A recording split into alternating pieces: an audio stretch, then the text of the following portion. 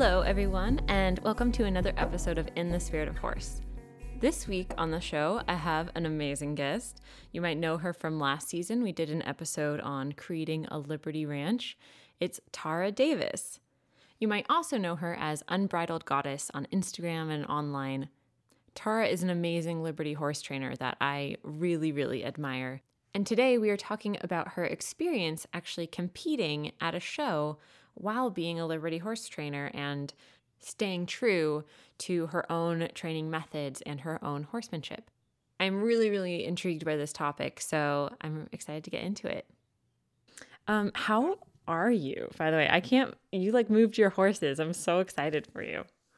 Yeah, it was, oh my gosh, it's so cool. It's so cool. I can't even, oh my goodness. It's been such a trip to see, I thought they were going to be kind of need some time to settle in and be kind of, wary of their surroundings and stuff. They just were as soon as they all got in there, they were like, nope, we're home.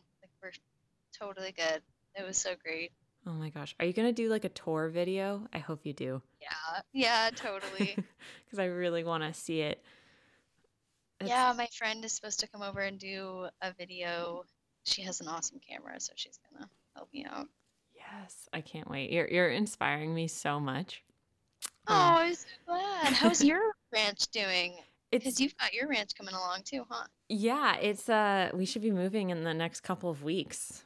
So Oh, that's so exciting. Yeah, I don't have all the fencing up yet by far. So I'm trying to get that done so that they actually have a place to stay.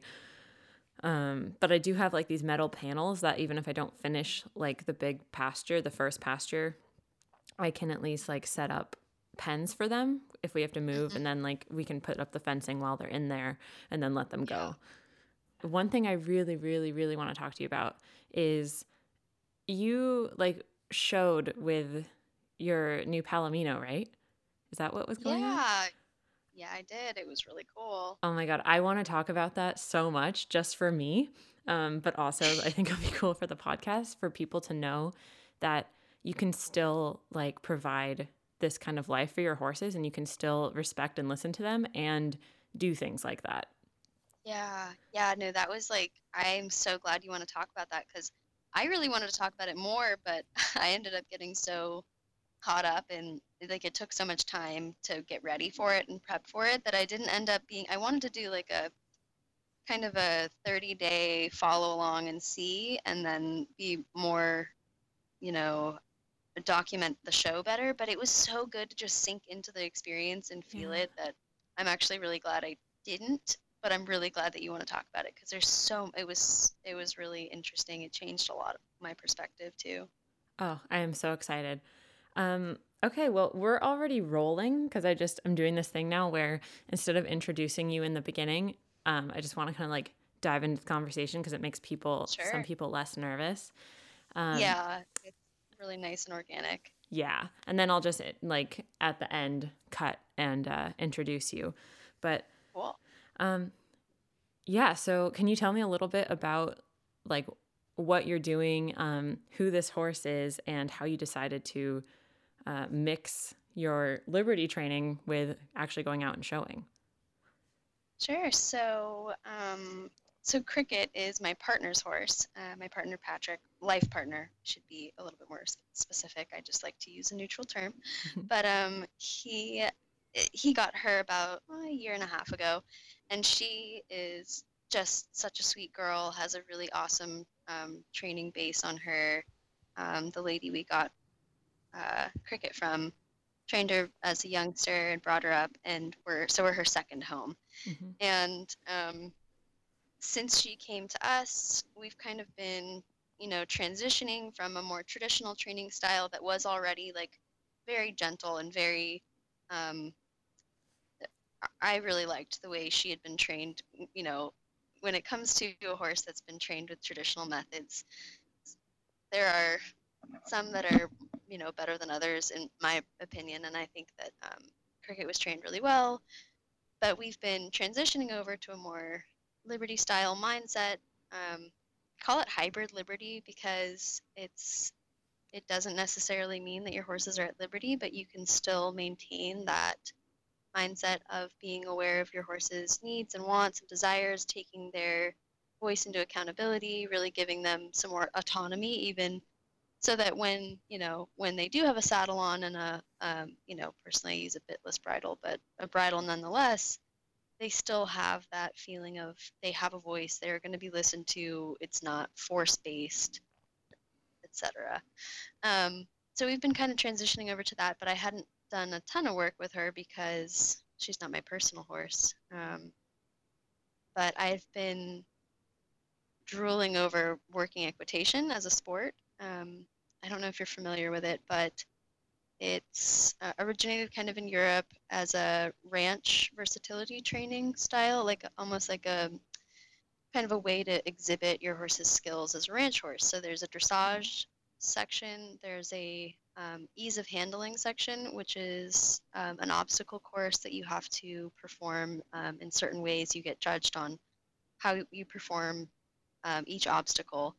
And then there's a speed phase, which is like the super fast, you go as fast as you can through the obstacle course. And then there is also a cattle working section, although there isn't a whole lot of that in the US, but it's starting to become more popular, having that fourth phase as the sport's getting more established. It's a very young sport over here. But yeah, I'd been seeing that for so long, and just I really liked that you could use whatever tack you wanted and you could be bitless. That's like the first time I've ever heard of a sport in the US that's has more of a dressage basis that you can be bitless in. And so I was immediately drawn to it, and then I've kind of been following it, and I really love anything that gets the horse intrinsically motivated, like going over obstacles and navigating different things like that tends to be something that's more interesting and has the ability to get the horse way more involved than just like doing circles and practicing lead changes. Yeah. So I'd just been dying to try it for so long, and then this amazing opportunity came up to travel up for a camp. Was a 5 or 6 day camp where all these amazing trainers from all over the world came, and you had 2 lessons a day that you're able to do. And then at the end of the week-long camp, there was a 3-day show where you got to kind of showcase everything. And Wow. yeah, I didn't think I was going to be able to do it because I didn't feel like Drago was ready for it. And then Patrick had the idea, he suggested that I take cricket, and he really encouraged me to go do that. And he thought it would be a great opportunity for us to kind of develop a little bit more in the training for a specific goal, while still maintaining all the ideas that I have about, the kind of like moral guidelines that I have set for myself for horses. And so long story short, I finally got to try this awesome sport, and I absolutely fell in love with it. And it was a blast. I really, really enjoyed it. That is so awesome. I feel like the mixing of like our ethics around horses and going for a goal like that is actually harder in many ways, because you're having to balance so much, and really like I feel for me sometimes it's easier to be in black and white thinking of like, this is good, this is the idea of good and bad, and like this is how I can stay safe with the horses, and we'll just be over here doing our thing. But to like kind of blur the lines and bring your ethics into other training and other things to do with the horse, it inspires me so much to hear that you did that and how that was like for you. Yeah, it was really awesome. I totally agree with you on sometimes, actually oftentimes it's so much easier when things are black and white. Like I had so vehemently steered away from showing, which I had done for my entire life up until like 6 years ago or 7 years ago or something.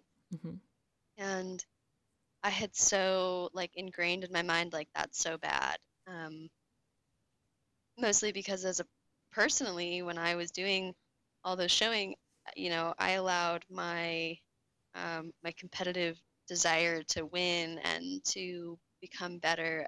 I allowed that to come before the welfare of my horses, mental state. And a lot of that was because I feel like I was uneducated, not really knowing exactly what my horse needed and how much I was taking away from him. But yeah, it was a really interesting and really challenging opportunity for me to kind of challenge that within myself. Like maybe the action of going and showing, exhibiting your horse's skills isn't the problem. It's the desire that comes with having the pressure of other people seeing you and the desire to win or the desire to, be better than whatever it is, your last score, your last placing, the person that you really want to beat, whatever it is, that's really the issue and not necessarily the exhibition. But also the tradition that's behind that exhibition showing. Um, when it comes down to like, you have to have this kind of tack, you have to wear a Mm-hmm. bit, you have to, your horse has to look a certain way, and you have to wear a certain thing that uh, you can tend to get caught up in the like idea of looking classical and you have to wear a bit and your horse has to be on the on the bit, and that's when the sacrifices start coming. That's Yeah. when, okay, I really want to show, but I don't like using a bit, but I really want to show, so I'm going to use a bit, and then the snowball effect can happen. But it really challenging myself to not allow myself to become competitive and really like sink down into the joy of being present with my horse and realizing what we can accomplish together, and also the pride that comes with when you finish the exhibition and you realize that you've done it without pressuring your horse unfairly, you've done it without pushing them past their limits. It's like such an incredible feeling, and it's like it's so much better than any ribbon or trophy or high point placing or whatever. It was really amazing. Yeah. I I feel like the intention is so important in this because I know even for me with teaching, let's say, or like giving a clinic, there can be more of a pressure there to perform Mm-hmm. because, especially in the beginning when I first started, it was like there were expectations of what I needed to do and what the horses needed to do. And yeah, letting those go ended up making it so that when I taught a clinic and, I'm kind of expected to be doing a certain amount of things with the horses and have stuff to teach, letting go of the expectations allowed me to stay aligned with my beliefs and how I wanted to treat the horses. But that was like a challenge, to go from, if I'm by myself and I don't have the pressure of people watching, it's easier to treat my horses really, really kindly because I'm not feeling the expectation of other people. But learning how to teach in that environment allowed me to stay true to my horses and to myself, in the face of some exterior pressures, which I always found really, really helpful, like a really good lesson to learn. And Yeah, that's beautiful. it sounds like it's what, you're doing. And I think the pressure is even harder when a lot of competitions do have you have to have a bit and this is how you do it. And people are watching. But I think to stay true to yourself, within that and to choose your intention very consciously and to say, I'm not here because I want to impress other people. I'm here because I am doing this with my horse and we're doing this together. I think that is a really nice guiding light and something that probably takes a lot more effort in some ways, but it sounds like for you, I really liked what you said with it's not about the exhibition. Like that's not the issue. It's, how we approach it. Hmm. And I'm Yeah, it's really the whole impressed. culture around it. Yeah. And for you to be able to stay, true to your horse in that, this is why I want to talk to you so much, because I think that can be a very difficult thing. And I'm wondering, did you ever feel the pressure when you were there to, I don't know, to just kind of veer off path from what you believe in? Or how did you handle those times where you might have felt a pressure otherwise if you weren't very clear with what you were doing? Yeah, it was really interesting actually. It it was almost like really triggering for me, to be back in that kind of environment. And I did show a lot my whole life, and I was very competitive. I competed internationally, and I'm a competitive person. And so, I had a few moments where just like little thoughts would pop into my head where, like, gosh, well, if we just like wore a snaffle for this dressage test, like it would be so much easier. And then I'm like, okay, it's not about ease, and it's not about what the issue isn't that I need to escalate. It's that I need Mhm. to de-escalate and look at what's actually happening here and how I'm contributing to the issue, and putting a bit on top of it, or putting anything that's an escalation of pressure, or like an escalation of your ask in that Mhm. kind of way. That wasn't going to be the answer to it. And realizing that, like, I really was very conscious of that being the case, or that being a possibility, going into it, because I know myself. I know how competitive I am, and I went into it saying, look, we're not doing this as a competition. We're doing this as a learning experience. It doesn't matter what happens. It doesn't matter if we have to scratch. It doesn't matter if we're just watching from the sidelines. It's totally fine. And so I was really aware whenever those kind of thoughts came into my mind, and I addressed them, and I really thought about them.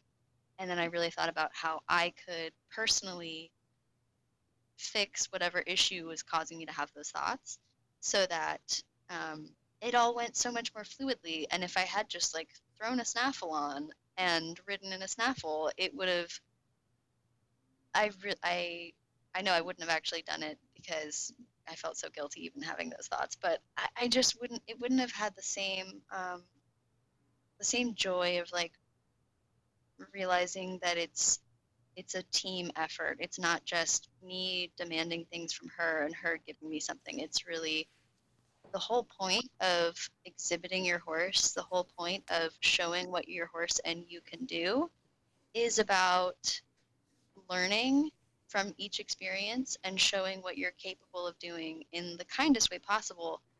And there are rules in place that say, like, there's so many rules in the show, etiquette, handbooks, and the guidelines that are supposed to protect the horses from that competitive nature. But so sadly, they get overlooked so often, because everyone knows it's about the money, it's about the placings, it's about, all those things that have really taken the true heart of horse showing off the path that the right path that it should be on, which should be about exhibiting the horse and the rider to their best ability, with kindness and gentleness. And I mean, that's the whole point. You don't get extra points in dressage for being really heavy-handed.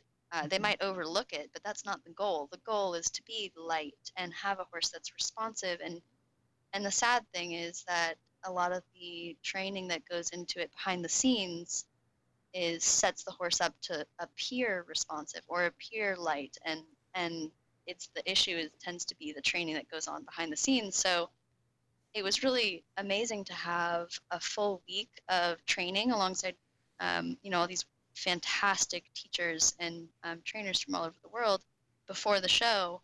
And, getting to experience and, kind of bring my own little flair to that preparation, was really eye-opening. I I was actually really impressed with a lot of the people in this sport because there was less of the issues that we see in a lot of the sports where it tends to be the training that happens beforehand is the issue less than the actual showing of the horse. Um, and it was really interesting to see how a sport that's so young and doesn't quite have the pressure that the big sports with all the big money and all that sort of stuff. It doesn't have that nuance to it yet. And it was really interesting to see how um, I think that was really heavily reflected in the people who participated and how they trained their horses. So that was a really interesting and eye-opening experience for me too.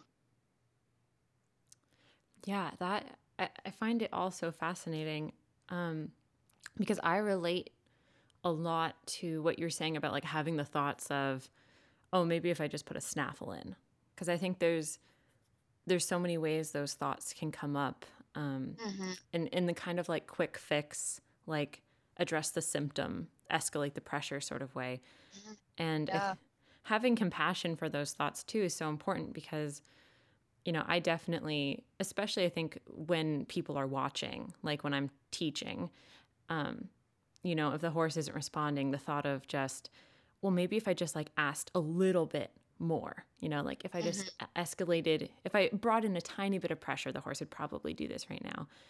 But then I realized, pretty quickly, like that would kind of defeat the whole purpose of what I'm saying. It would be Mm-hmm. going against what I'm actually teaching these people right now, which is to listen and to not escalate. And um, I think that's really one of the big issues, like you were saying, about competition and why, you know, a lot of us have kind of a really negative view of it is that it feels like um, sort of like do anything to your horse, kind of no matter the cost, as long as you look a certain way or as long as you win. So Mm-hmm. a lot of the prep ends up being really, really harsh to the horse because the intention is on the winning. So it's sort of just like, however you get there, it's okay. Or however you get there, um, we're going to kind of ignore it and say it's okay. And like, and that can start really small, I think. It doesn't take much, I don't think, to go from, well, I'm just going to add a little bit of pressure right now to later on being like, we can do this whole test if I just, put on the bit and hold it really heavy and like, I just feel like it can get out of hand pretty quickly and not really because people are bad or because people are mean or because people don't like their horses, but because I think it's really natural to, in some ways, get swept up in that. And having compassion for ourselves along with the horses and gently coming back to our intention, I feel like for me has been the key. Yeah, I absolutely agree. That's so powerful. It is so easy to get swept away. That's such a good term for it because it really is being swept away a lot of the time. And the idea of um, escalating, not necessarily violence per se, um, although, can you hear me? Yeah, I can hear Yeah, you. I hung up. Oh no, sorry. Um, the idea of escalating the pressure or escalating the ask, even like Mm-hmm. actually, the biggest moment that we had was I think it was on Wednesday or Thursday, like on the fourth or fifth day of the camp, and um, Cricket was like, it was hot, and she's very motivated to work, as in she wants to go and get the job done. She wants to, if we're just standing around, she's like, okay, what can I do for you? Can I offer this thing to you? Can we do this? How about if I do this? Like she really wants to engage, and then she wants to be done. That's how she is, Mm-hmm. and I have total respect for that because that's kind of how I am too. Um, but it was a little bit of a challenge for her and for me during the clinic. There was a lot of stopping and starting. You're having a lesson with 4 or 5 other people, and you're doing a part of the exercise and then you're waiting and the other person's doing an exercise and the other person's doing an exercise and then it's your turn again. So there was a lot of stopping and starting. And by the last 2 days, she was really like frustrated by that. She didn't want to start and stop. She wanted to do or be done. That was it. Oh, I And relate to so, that. yeah, and I was feeling it too, but it was this last lesson on the fourth or fifth day, and she was just like, didn't want to do it, didn't want to do it. And I just kept asking, like I didn't escalate, but I just kept asking because I didn't want to tell the instructor, hey, I think I need to bow out of this. Like I felt so pressured to just maintain this like calm facade of like everything's okay. Like I can just keep asking, and it was gentle asks. Like I wasn't escalating the pressure. I wasn't escalating the ask. I just kept asking, and I felt so horrible at the end of the session because I realized that I needed to be more true to myself and to my horse, knowing that I should have said to that instructor, hey, I'm really sorry. Like, I appreciate your time and I'm so grateful for this opportunity. But look, I need to just bow out of this. Like, I'm going to go take the horse for a walk and like, de-escalate the frustration that's building between both of us. But I didn't do that because I felt like it would be rude of me to, waste this person's time or whatever it was that, you know, was the underlying factor there.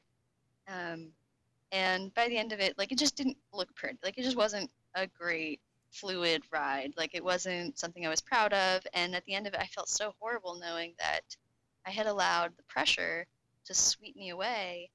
And I had, kind of in this way, like broken the trust that Cricket has in me of when she says, I don't want to do this, I'm going to say, okay, I respect that. So that was a huge moment. At the end, I like, went and untacked her and took her for a walk and like cried a little and was like, I'm so sorry.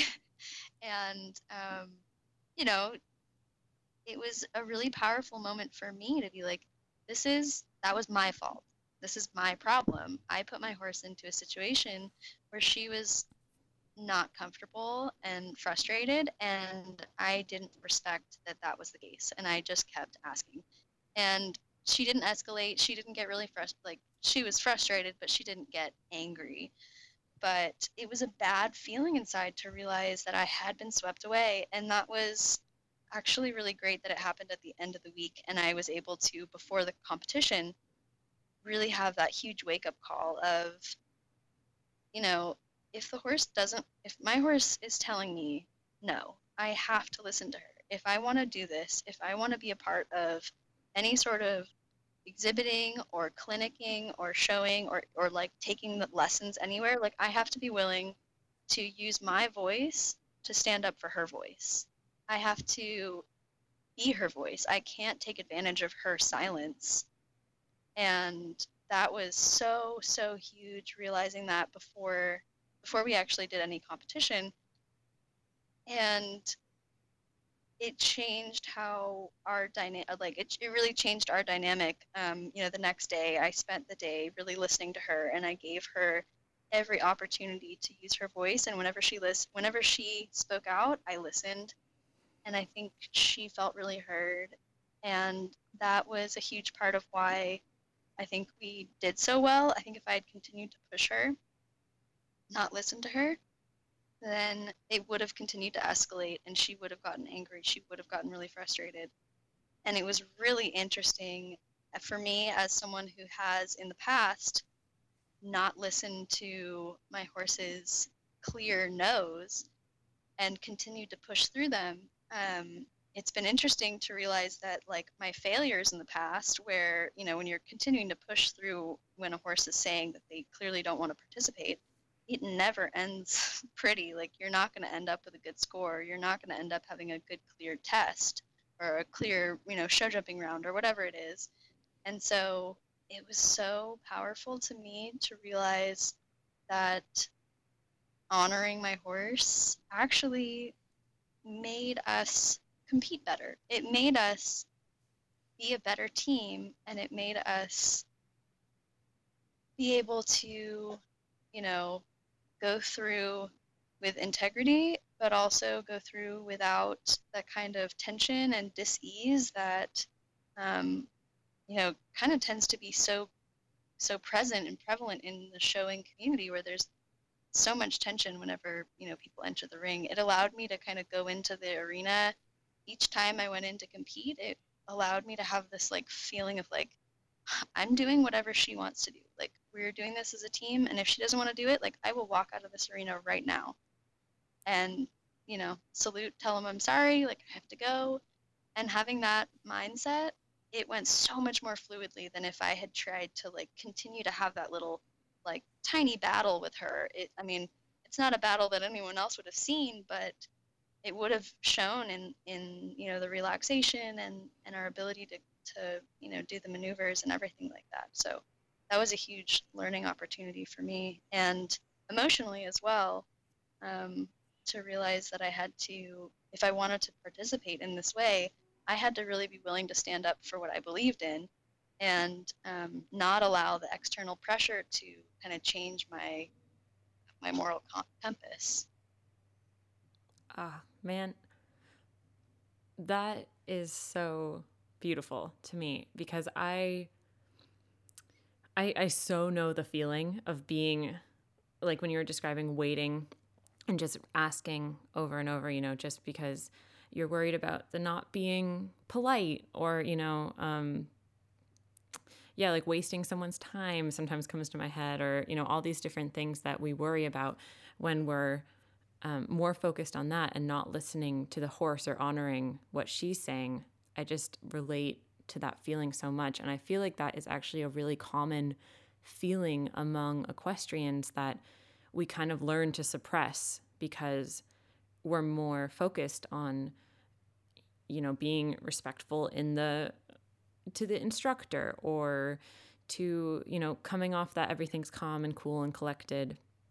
But I think that everything you just said is the key, like the absolute key to being able to stay true to your horse and to your ethics while, challenging yourself to go and do something like a competition or an exhibition. It's like the number one thing, because that's where we, get swept away and lose sight of why we're really there.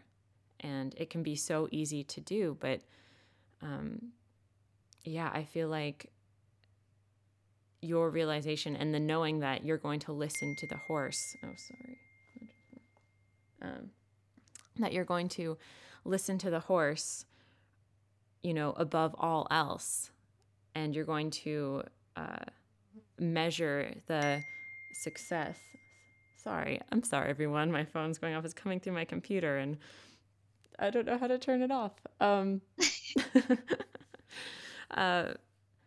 You know what it also makes me think of is how we actually do this to ourselves a lot.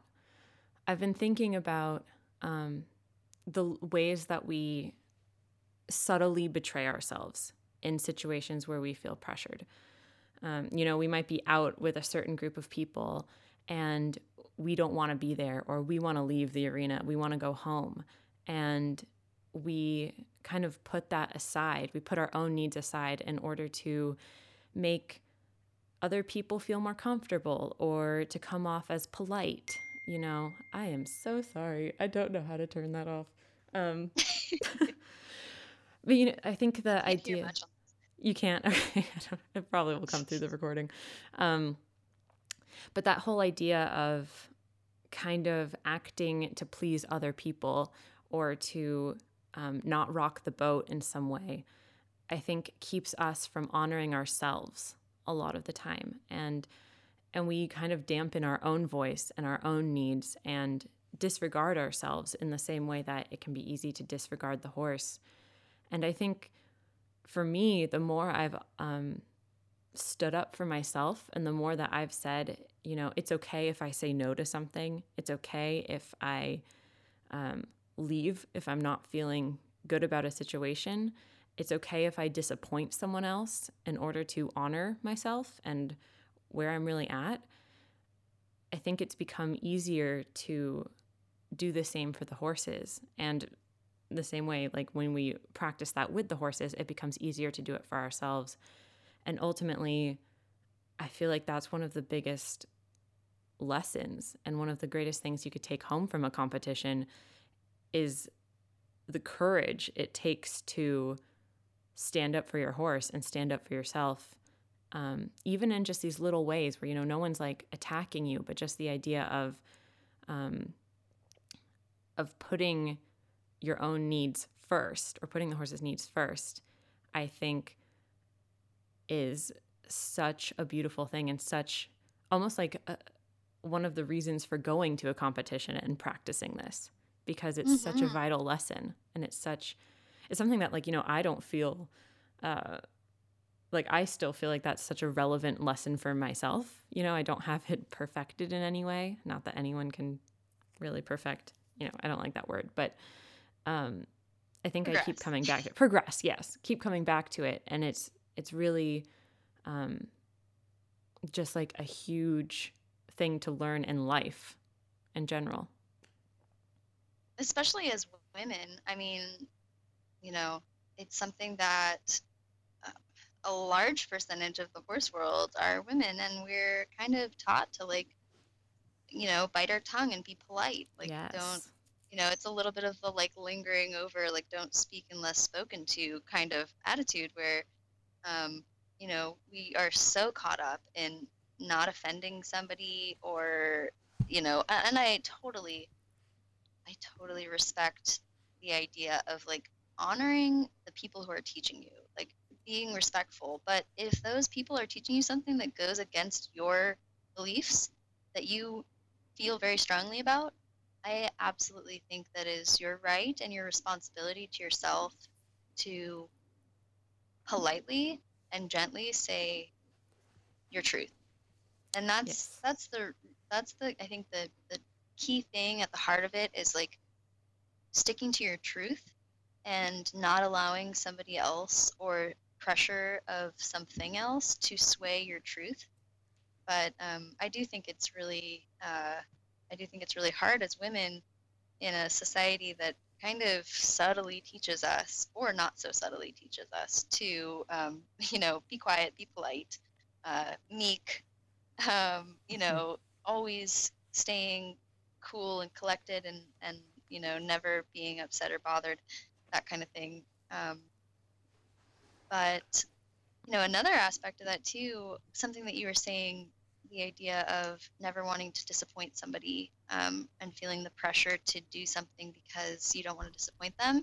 I also feel that so strongly in when it comes to working with the horses as well. When it's I sometimes feel so pressured that, like, I have to do, X amount of trainings per week with my horses. Otherwise, like, I'm letting them down, or I'm, wasting Yes. their talent, or all these things. And, like, sometimes I go out there when I'm exhausted and so depleted internally, and I'll think, like, okay, well, no, I have to go work on this thing with these horses. I have to go, allow them to play, and allow them to play with me, and be so present with them so that they can, so that we can work on whatever it is we're working on that day. And it never goes according to plan because I'm depleted and tired and not able to be fully present. And I think that's been a huge thing for me to learn, just in the past, like, 2 years, has been learning to say no to even things that we love, or things we feel responsibility to. Sometimes, saying no to that, and just going and being quiet and replenishing yourself with those things, like, you know, with the horses. If I'm feeling that way, instead of going and working with them, maybe I'll just go and, like, hang out with them and charge myself. And they always understand. Like, they're never mad at me for not training them that day. Right. And that was also huge in preparing for the competition. I felt so much pressure to, like, be there a certain amount of times per week to work with her.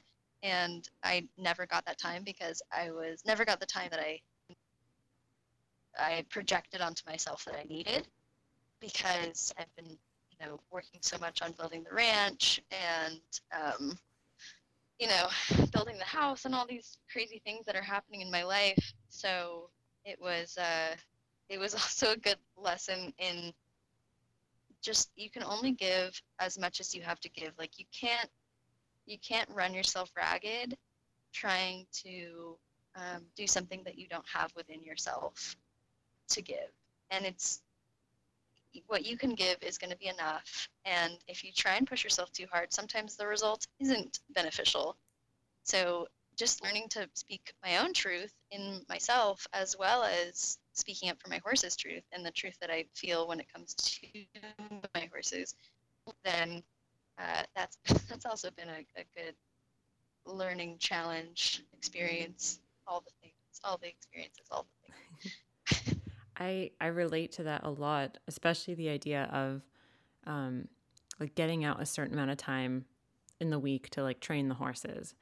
And that pressure for me in the past has like sent me into guilt spirals that just make for nothing positive and actually keep me really Mm-hmm. stagnant. I am so grateful for you sharing this story and your experience on this, because I feel like that's the thing where it's like so much easier to kind of be at home and speak your truth, you know, because there's not the challenge of the exterior world, you know, asking you to stand up for it. And I feel like what you did going into the competition is standing up for it and putting yourself in a position where you know you're going to have to stand a little taller and speak louder, you know, against some resistance. So I feel like it was just such a courageous and amazing thing for you to do. I'm also Thank really, you. I really appreciate that. I have so many questions for you too. And I'm curious how because you use positive reinforcement for a lot of your training, yes? Mhm. So I loved, you know, Yes, with I do. this competition, you don't have to use a bit. That's also fantastic because that usually limits so many people um, who want to enter bitless. But how did you balance using positive reinforcement and going into the arena and competing? Because I feel like that's a place where people don't know necessarily how um, to combine the two, or uh, to make like some sort of blend. So how did you blend that? Sure. Well, my way of training isn't necessarily strictly one thing or another. When it comes to positive reinforcement, I do a lot of positive reinforcement. But I also like to, wean them off of it. Once they understand what I'm asking them to do, then, um, it doesn't have to be a constant, uh, really obvious reinforcement. Yeah. Sometimes it's little small things where they understand that I'm saying, when I'm saying, you're doing a good job halfway through the course, they're understanding that that's the positive reinforcement, and at the end of it, it's lots of pets and scratches and hugs and treats and all sorts of stuff like that. But um, yeah, there's like this kind of misconception that you have to be like feeding your horse a treat to make it go every 30 seconds or so. Yeah. But it's your horse, once you establish the idea of them participating freely, and once you establish something that they understand really well, so like you know ridden work, walk, trot, canter, once you've established the understanding that when you ask and they do something that's good, they a lot of times the positive reinforcement actually comes from their own joy from working in harmony with yourself actually. So it's kind of a fine line, and that argument can be used for so many uh, negatives. I hear a lot of like, well, my horse really enjoys its job. I hear that a lot, but trying to really get to the root of understanding with a horse, so that your horse is truly understanding what you're asking them and understanding that they can say no at any time. And when that happens, then, you can do a full dressage test or a full obstacle course. And the horse has the opportunity to say no at any time. And it's almost like giving them that opportunity to say no at any time. It encourages them to say yes once they've realized that deeply. Mm-hmm. So, but when you are going into something like a competition with a horse that is trained in positive reinforcement and also has the ability to say no, you have to go into it with a open mind and understanding that there is absolutely a possibility that the horse is going to say nope right in the middle of that dressage test or that obstacle course. And that's a reality.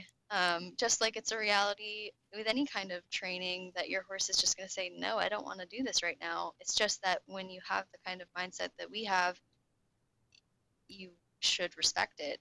Whereas, another kind of training might say, apply more pressure, apply more force, punish, any of those Mm-hmm. kinds of things. And then they might, the horse might say, okay, well, I don't want to fight anymore. I want to just get this over with.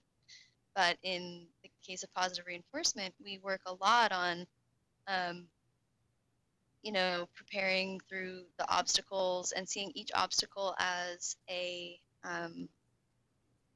challenge that they can enjoy. And when they complete that challenge, that's intrinsically motivating for them. And they also, a lot of it's back training. Like I did a lot of exposing cricket specifically to like the garocha pole is this big pole that you have to pull out of a barrel and you have to hold it and, quote unquote, spear the bull. You have to pick the ring up and then put this big pole back into a barrel at the end of it. And I spent a lot of time on the ground walking up to the barrel, picking up the pole and reinforcing that's a great thing. That's, you get a cookie after it. You get a treat, you get scratches, you get to relax, you get to hang out. Whatever it was that she was wanting that during that moment, I tried to really reinforce each obstacle as being a positive thing so that when we string them all together, it's something that she really enjoys doing because she associates it with a positive experience. Yes, I really love that. And I can see how that, that would work really well. And I think that is like a common misconception that you have to be rewarding all the time, and kind of like letting it, and that making it very choppy versus that's how you learn. And then you get to a point where things are more fluid. Absolutely. It's like any sort of training. Like if you're learning how to do flying changes, you're going to be practicing your flying changes. You're not just going to like go do a whole test with flying changes in it. You have to learn each element. And I think in positive reinforcement, it gives you the opportunity to really break down all the elements of whatever it is you're going to be doing and really work on solidifying each element and only progressing when that element is so secure and so solid that you know that you don't have to be rewarding with treats. And when the horse is, the reason why I particularly like not sticking so consistently to like a clicker training Mm-hmm. is because I like to use my voice. I like to have my energy and my body language also be a part of the reward so that when I'm not necessarily using treats, when I'm not using physical scratches, I can use my energy and I can use my voice as like a continuation reward where they're understanding that I'm praising them and they're going to move on to the next object and do that. And there's not going to be that choppy halt in between where I have to stop, give them a treat, and then we proceed, or stop and give them some scratches and then we proceed. It becomes more fluid over time. And yeah, it's like any other training. It's just different than, it looks so much different than other training that people don't really understand, I think, sometimes. It's not like insert cookie to make the horse go every 30 seconds. You have to give them the cookie or something like that. Right. And that in the beginning, if you're rewarding a lot more and you're like giving treats or you're giving scratches consistently in the beginning, that's part of the learning process. And, Sure. hopefully if you're, going to go do this test, you've learned, like you said, all the pieces already. So now it's more about, like the understanding is there. So it shouldn't be so much like this is something new the first time we're going out into the arena, but more of a question of, does the horse want to engage? Because they already know what to do, but do they want to? And I think it was, Yeah, absolutely. sorry, what were you saying? Oh, I was just agreeing with you.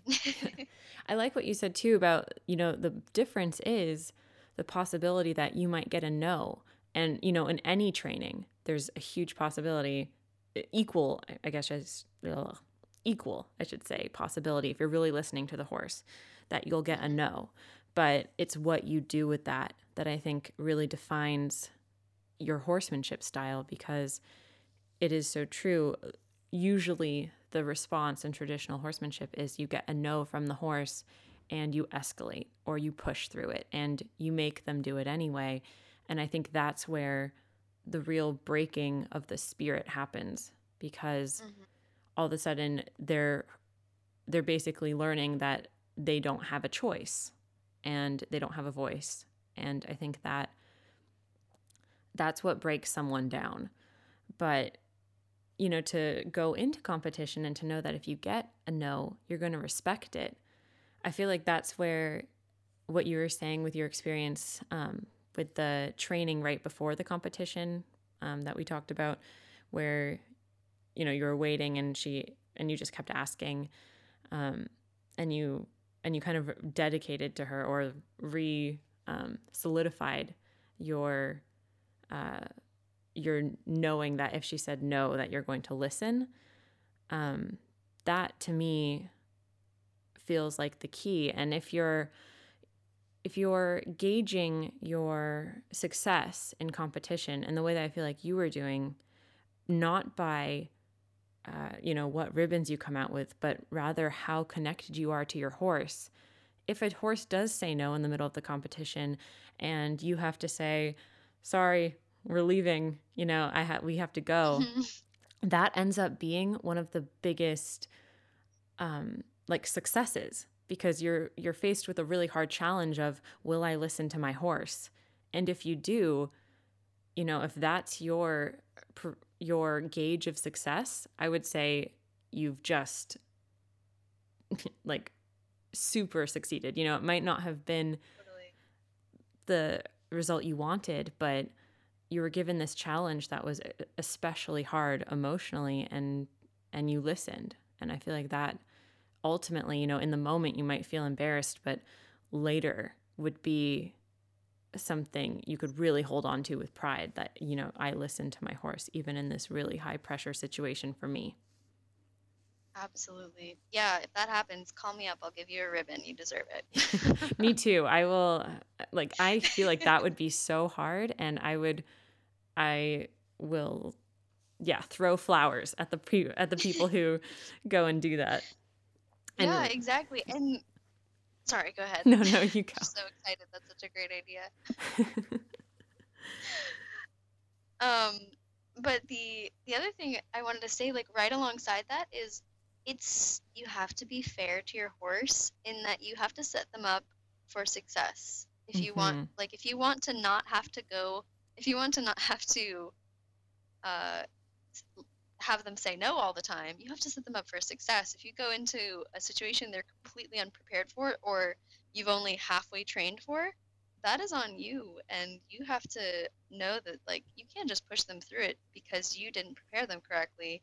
That's on you. You didn't prepare them. You need to be willing to accept that, and and that's okay too. And if you do, that's totally fine. And yeah, I'll give you a ribbon for it.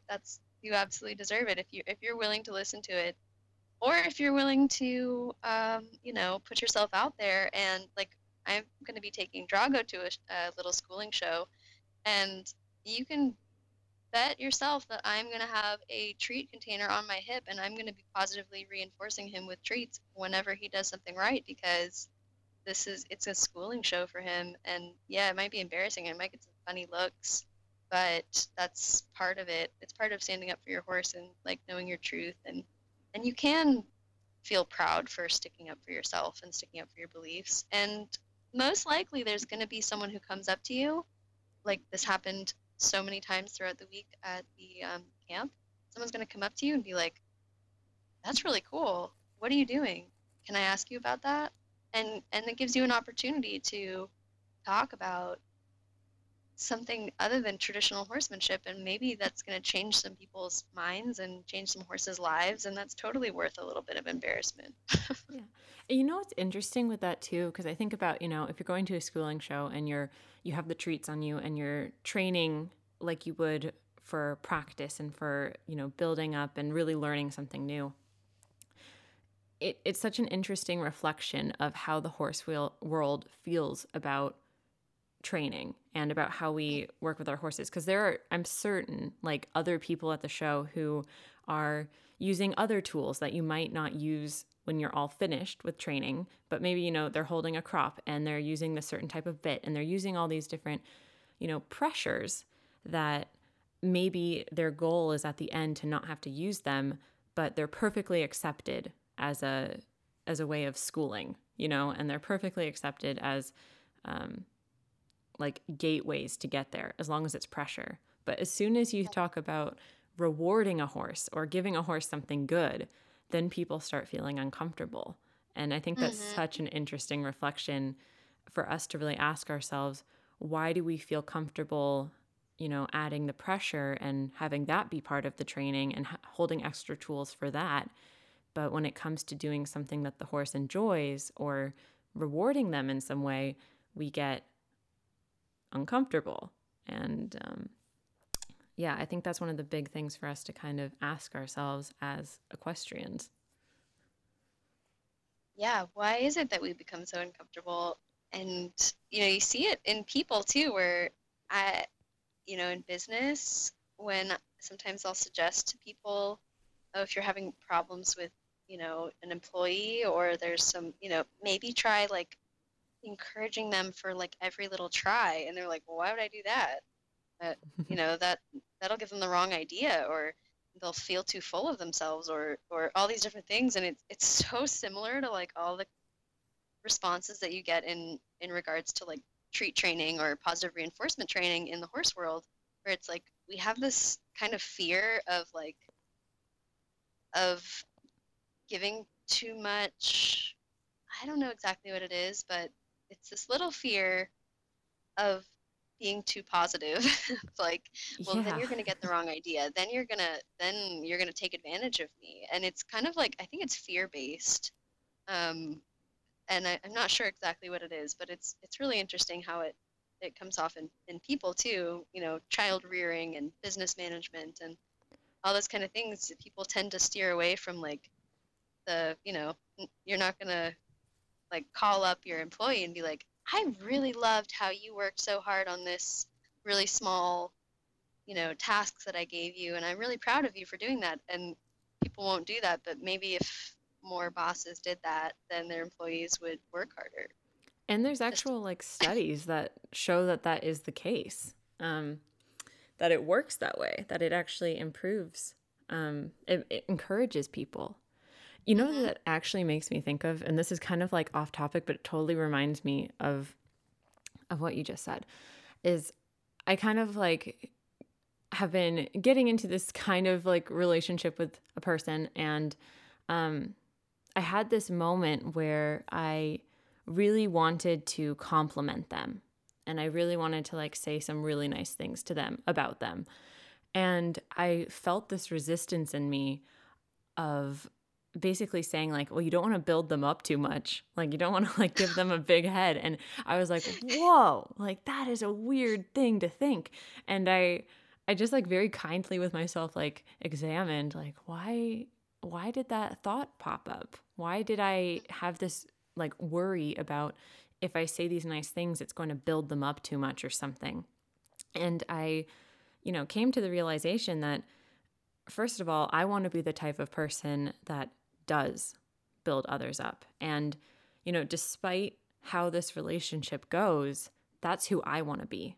And it's my fear that is keeping me from doing that, because for some reason if I think, if this person is like built up, am I afraid they're going to not want to be around? Am I afraid they're going to, you know, get like a big head and go do something else? All these thoughts are like so fear-based. And I think it works with horses and with employees or with any relationship in your life, kind of in the same way. And I asked myself, like, what am I really fearful of here?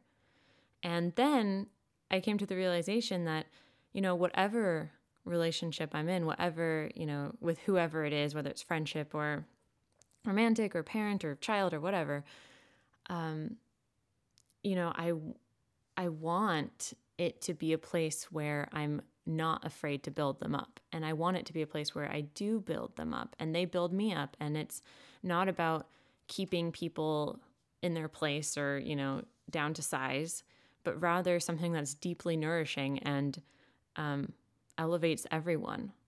Because there's that fear that, if we elevate someone else, it means that we get diminished. And I don't think that's the case when you truly are elevating other people, you elevate yourself in the same way. And I forget exactly how this relates back to horses, but I do feel like it's the same for horses. That is so beautiful. I'm in tears right now. That is so beautiful. I feel like you just got really down to the essence of it, and believing that we are worthy of being in the presence of the people we want to build up. Like, we are worthy. No one's going to leave us behind. We are not too small, and we shouldn't try and keep others small just because we feel small. Like, we all are so worthy of all the love and all the compliments and all the constructive criticisms and all of the building up and collaboration and community. We're all so deserving of that. So that's really beautiful. Thank you for sharing that. We are. I think, like what you just said, like, we're deserving of it too, in the sense that we're deserving of building ourselves up. And I think that is kind of the key here. Like, even like we were talking about speaking up for your horse, speaking up for yourself, is a way of building yourself up and respecting yourself. And I do really feel that the more we give that to ourselves, the easier it is to give it to others, whether it's your horse or your partner or, family member. Yeah. Yeah, that's something that I've been feeling really strongly, is like it all starts within ourselves. Like, all of these things that we want to give to our horses, whether it's people who are wanting to better their horses' lives, in the way they're kept, their living situation, better their horses' lives through a more enriched training environment, positive reinforcement, a more loving connection, all these things. Like, it really starts within too. Like, if you want to give that to somebody else, like a horse or a child or your partner or a friend, it really comes from within. Like, if you want to enrich someone else's life, try and enrich your life as well. Yeah. And that's where, you can give so much more from that place of fulfilledness. I think we actually talked about that on the last time we spoke too, about really like fulfilling yourself, and then that in turn fulfills others as well too. Yeah, I think we did talk about that, and I love it. I think that it's so important, and I love talking to you about these things because I feel like you are that. I don't know. I feel like it's so it's so inspiring to talk to you. I need to work on loving myself more too, giving myself some more. I always joke with my partner, I'm like, if only I was willing to spend the amount of money and time and effort on like properly giving myself the right nutrition, the right chiropractic care, all this stuff. Where I'm like, I will sign my horse up for any energy practitioner, chiropractic, stretching work, all that sort of stuff. Like, I'm throwing my money at them all day long. But when it comes to myself, I'm like, oh no, I'm fine. Oh no, I'm fine. But it really does. We got to work on loving ourselves just as much as we love others. And it gives us a deeper well from which to pull from when it comes to others. And yeah, I think pulling that right around back to exhibiting and showing, it's as much of a challenge for ourselves as it is for our horses, and maybe kind of to challenge other people. If anybody is in the showing world, maybe next time, instead of seeing what there is to work on for your horse, see what within yourself you can work on next time you're at a show or next time you're at a clinic, see what within yourself needs to be worked on and loved on and given attention, and see how that changes. If it does change anything, please let me know. I love that. Because, you know, I haven't done competitions in a really long time, but what that makes me think of is if I was to like go back to the time where I did competitions and I was to follow that advice you just gave and honor myself and add extra love there, I think there were things I would not have engaged in, you know, things that maybe I was told I had to do that I didn't actually want to do. And giving myself like real love in that situation would have been to not work with that one trainer or not, you know, do that one thing I didn't like. And I think that would have been really, really nice to feel like I had permission to honor myself in that way. That's so powerful. Thank you so much for sharing a little bit about this experience. I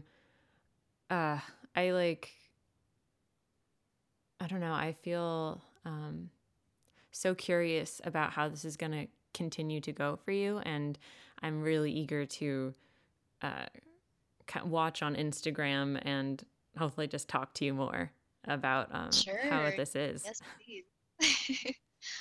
Yeah, I'm really excited too. I don't know where it's going to take me. I don't know how active I'm going to be in it, but I would love to see where it can take me and the horses. And I don't know, I just think it feels like a really cool opportunity to show the world what's possible. Mm-hmm. And I feel called to that challenge right now. So, things always change, but right now I'm feeling pretty called to it. And as long as I can stay aware and conscious of myself and stay true to myself and stay true to my horses, then I'm really excited to go down this path. I think you're right that this is something that's very needed, and I think will be important for a lot of people to see and to kind of give them hope that this is something that's possible. I think Yeah, totally. the kind of last thought I have on it is something about rigidity, which I think we might have talked a little bit about last time. But it's really interesting how this has been coming up in my life because I think, you know, when I first started with positive reinforcement and I first started liberty training in such a different way, my thought around competitions was very rigid. It was very, competitions are bad. And there's a lot of horse abuse. And I'm sticking far, far away from that because that's bad. Basically, it was just my mindset was like, that's bad, that's bad. And that was a very rigid thought. Like, I very much understand why I felt that way. And there's still definitely pieces of the competition that I don't like and I don't support. But as a whole, to have the rigidity around, good or bad, I think limits how much compassion we can have. And to see you doing this and to feel more open to the possibility that you can move through an experience like this without labeling good and bad, and rather with guided by compassion and guided by your values and guided by intention, feels like a much more fluid way to live and a much better way for me to also view equestrians and view other people and myself, with my own urges to want to, do different things with horses. And I think overall, it's just like a softening into your own compassion and into your own values that ultimately makes you stand stronger, like in the way that you had to stand strong to be the voice for your horse, but also allows you to just soften into life a little bit more. That's a really beautiful insight. Yeah, I also think too that it's important to, if you can, if you have the emotional availability to go out there and be that person of compassion and be an example in the world. I think it's something that, like, when you are sensitive and when you feel drawn to be, separate yourself from those kinds of situations where you don't want to feel the pressure to like do something bad, or you don't want to feel that way, or that competitiveness and all that. When we walk away from that, um, if we just leave that space to all the people who don't mind, then there's no way we're going to change. And so I think, um, if you have the ability to be present and use your platform, use your presence to spread awareness of just another way of being, whether it's just being really compassionate, or whether you're trying to change the world or change the style of horse training, then I think it's really worthwhile to try and put yourself out there. It can be kind of hard and kind of scary, and sometimes people are going to tell you you're doing it wrong, but just like have faith in yourself and know that if you're doing it for the right reasons, it's always going to be a success. Which is also a great reminder to check in with your intention before going in, because I think that is also one of the biggest things for in those inevitable moments of kind of trying, where a situation tries your values. Having your intention really clear gives you something to hold on to. Yeah, definitely. That's so powerful. Well, thank you so much for being on. I love talking to you. It's so fun. Likewise. One last question. Sorry, I keep going on with this, but did Cricket say no? Or how was the competition? How'd it go? She said yes so vehemently, and it was so wonderful. It went really well. It was one of those situations where, in my mind, I'm like, I know if I just pushed her a little harder, it would have been better, but I didn't. And it went really well. And I actually think that if I had pushed her harder, it wouldn't have gone well. So that was a great learning experience. And she did so well, and we did really well together. And yeah, we actually ended up placing fourth. Wow. And it was like the biggest working equitation competition in America. So I'm pretty proud of her. She kicked butt, and we had fun with it. I think that was like, she went in having fun, I went in having fun, and every time we left the arena, it was with big smiles and like just this feeling of like we just did something super fun together, and that was beautiful. And that's the biggest success. Success. That's the biggest. Yeah. That is absolutely wonderful. I am so excited for you guys. So thank you. If people want to find you and they want to see a little bit about this and just overall see you and your horses and your training, where can they look you up?